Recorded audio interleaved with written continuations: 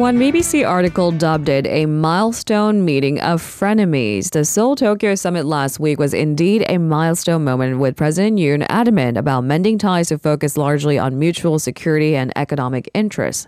But frenemies doesn't quite capture the tone at home, where the president's bid to improve Japan ties faces severe backlash from the left. The high-level talks was just the first step, so where do we go from here? For further analysis, we're joined by Professor Kim Byung-joo of the Hankuk University of Foreign Studies. Good morning, Professor Kim.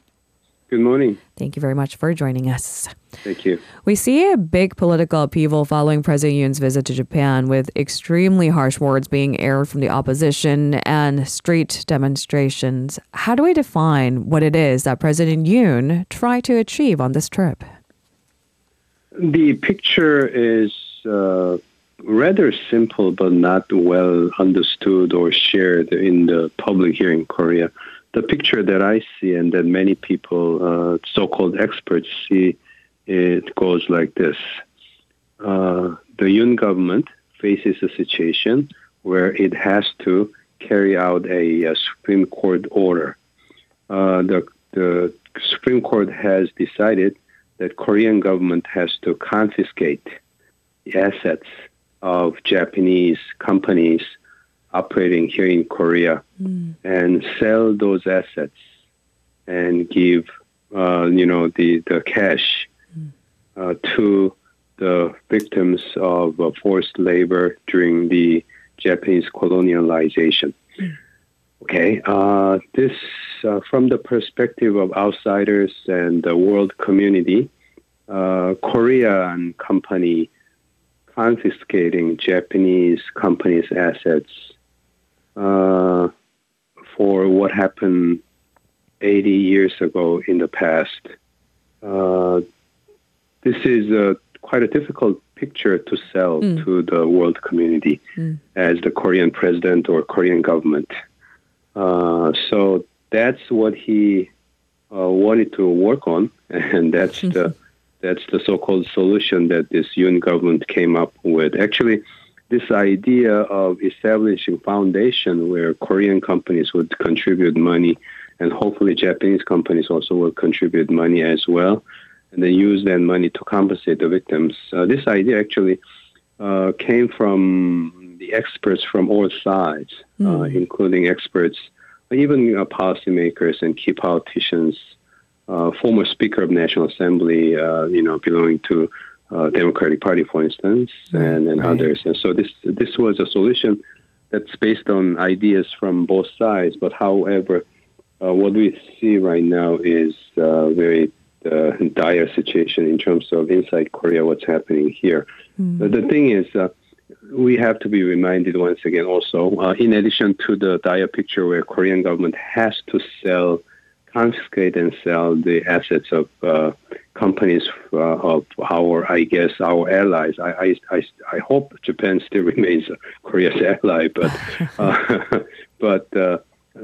not only that, there is a political schedule. While this action may have to be carried out soon, we don't have a specific date at this point. As far as I know, the court has not set the date on it, but court will have to come up with a date without this kind of solutions, and then government will have to do this. But while at the same time we have this situation where countries on this side, the United States, Japan, Australia, Western countries working together to deal with the situation where Russia and China and North Korea, all these countries are working together on the other side. And for that, we have various political schedules, such as there's an April summit meeting between Yoon and Biden in Washington. It's going to be a state visit.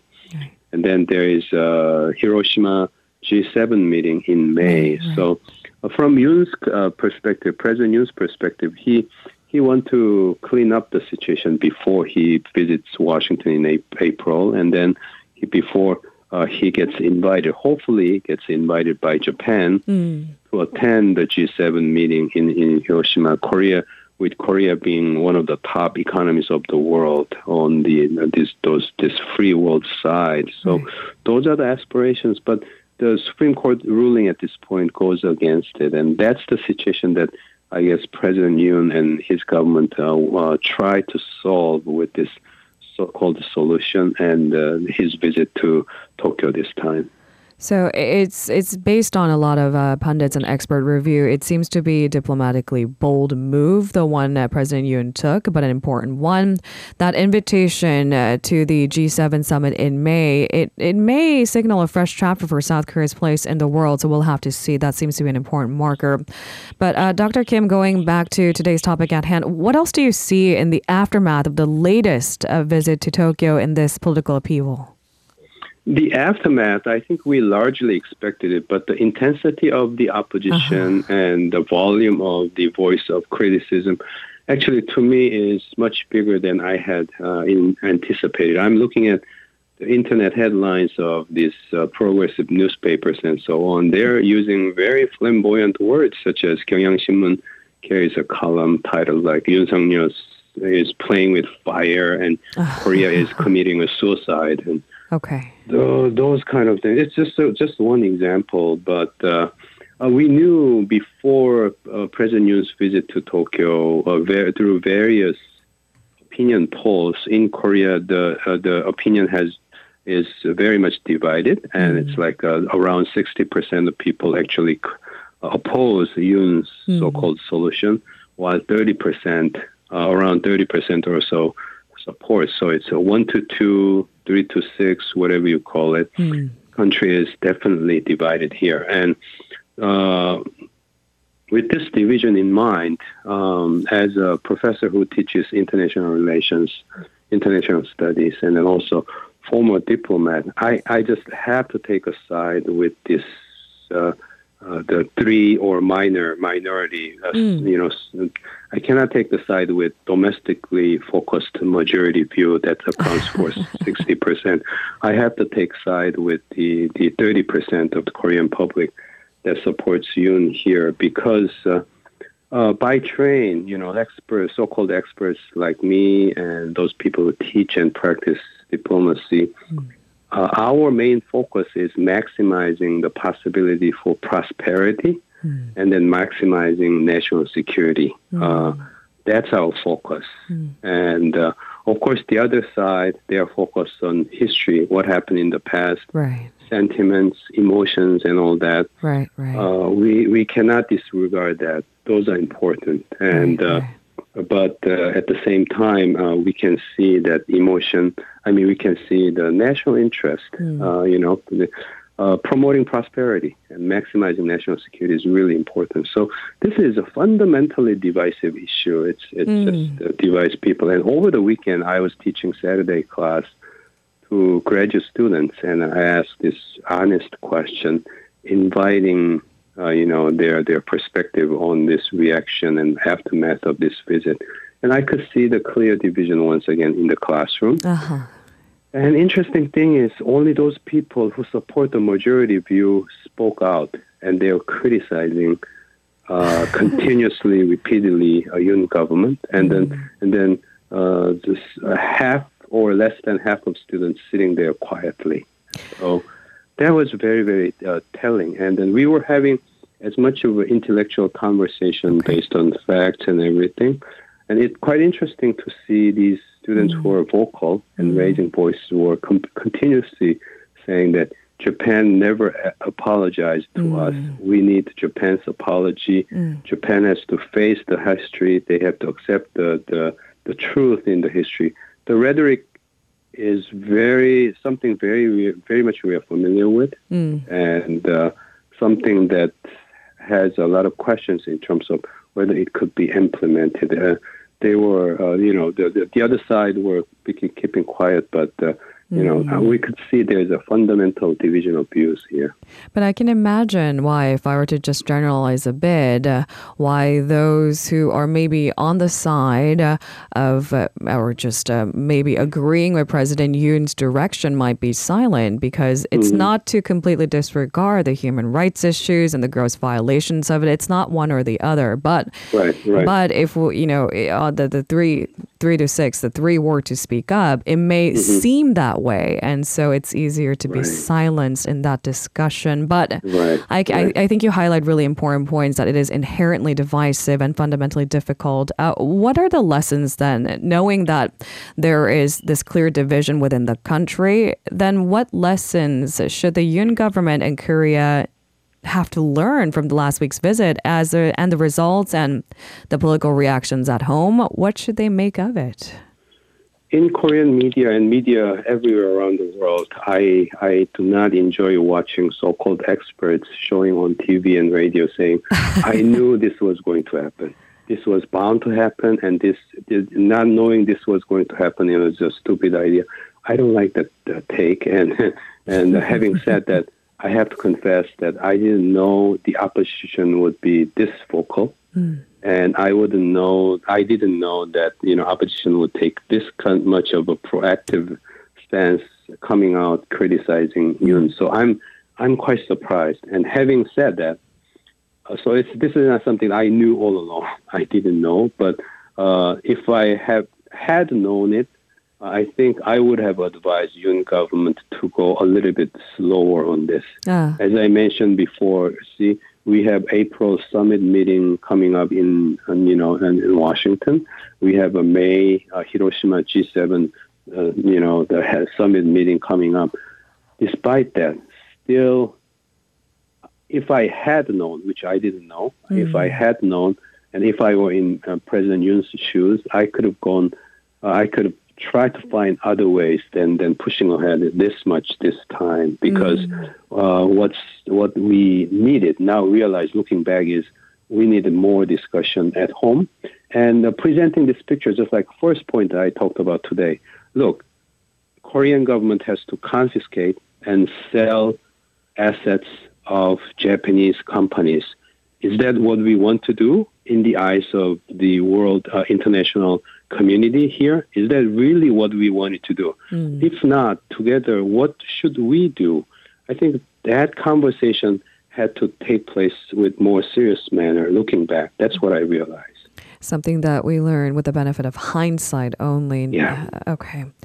Looking to Japan, what Japan did not do about their so-called whitelist and the Japanese industry minister's words on that, it's discouraging because, sure, Japan agreed to lift restrictions on exports of semiconductor materials, but Japan's industry minister was also quick to say the reinstatement on Japan's whitelist of preferential trade partners depended on Seoul. What do we make of this?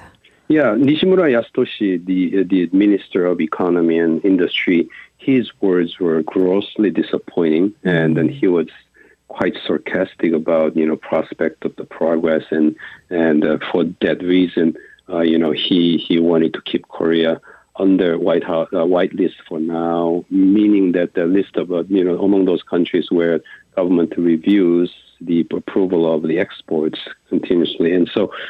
It was really, really disappointing, and it kind of shows once again the micro-focused and the legalistic and excessively cautious approach that we have come to know for decades on the side of Japan, and it's nothing new, but it was very, very disappointing, and that's something that should have been different, and it's something that we cannot condone at all.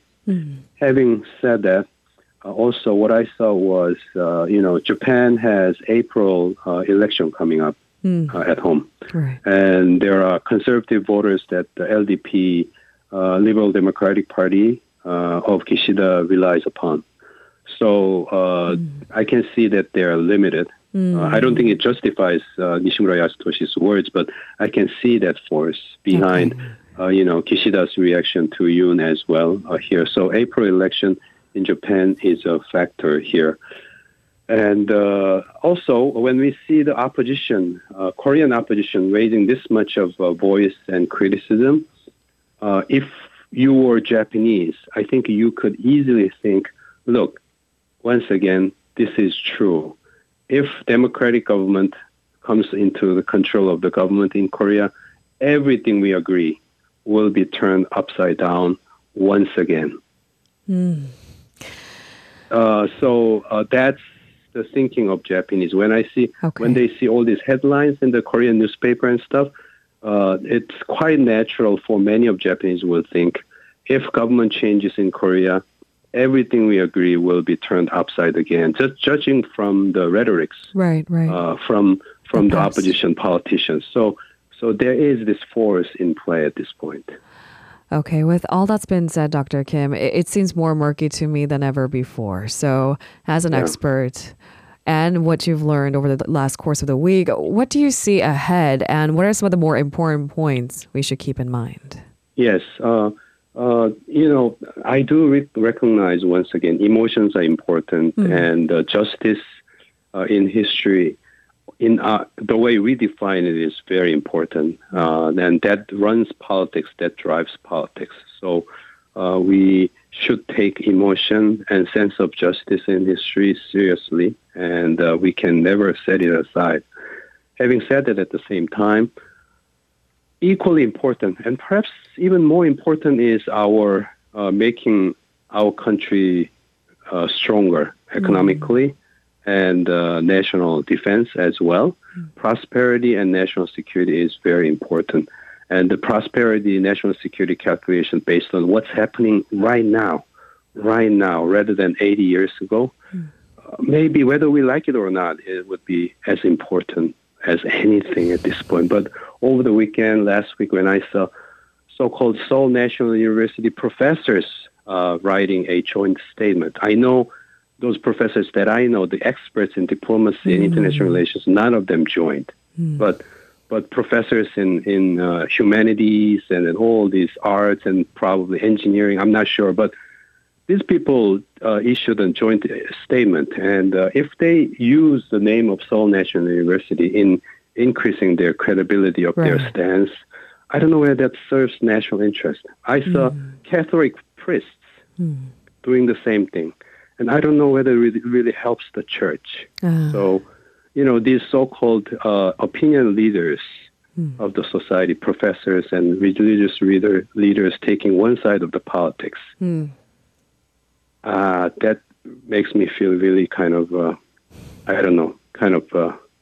less optimistic about it is how a we little handle bit this issue going disheartening forward. Because these opinion leaders have large influence, and if they were to sway left or right, either way, too severe, what kind of message are they sending out? I understand this sentiment, Dr. Kim. Now, I'd like to believe our listeners are clever enough to highlight media literacy, always look for the source, who is speaking on what behalf, and I think that's a good place to leave today's Balance conversation. Is always important, right? I think so, Dr. Kim. And you always manage to find us our balance. Thank you very much. We appreciate it. We'll speak to you again soon. Thank you very much. If you're listening to our program using the podcast service, just a reminder that we do go live Monday through Friday, 7 a.m. Korea Standard Time. So tune in and help us make the show more informative by giving us your input. See you bright and early on Good Morning Seoul.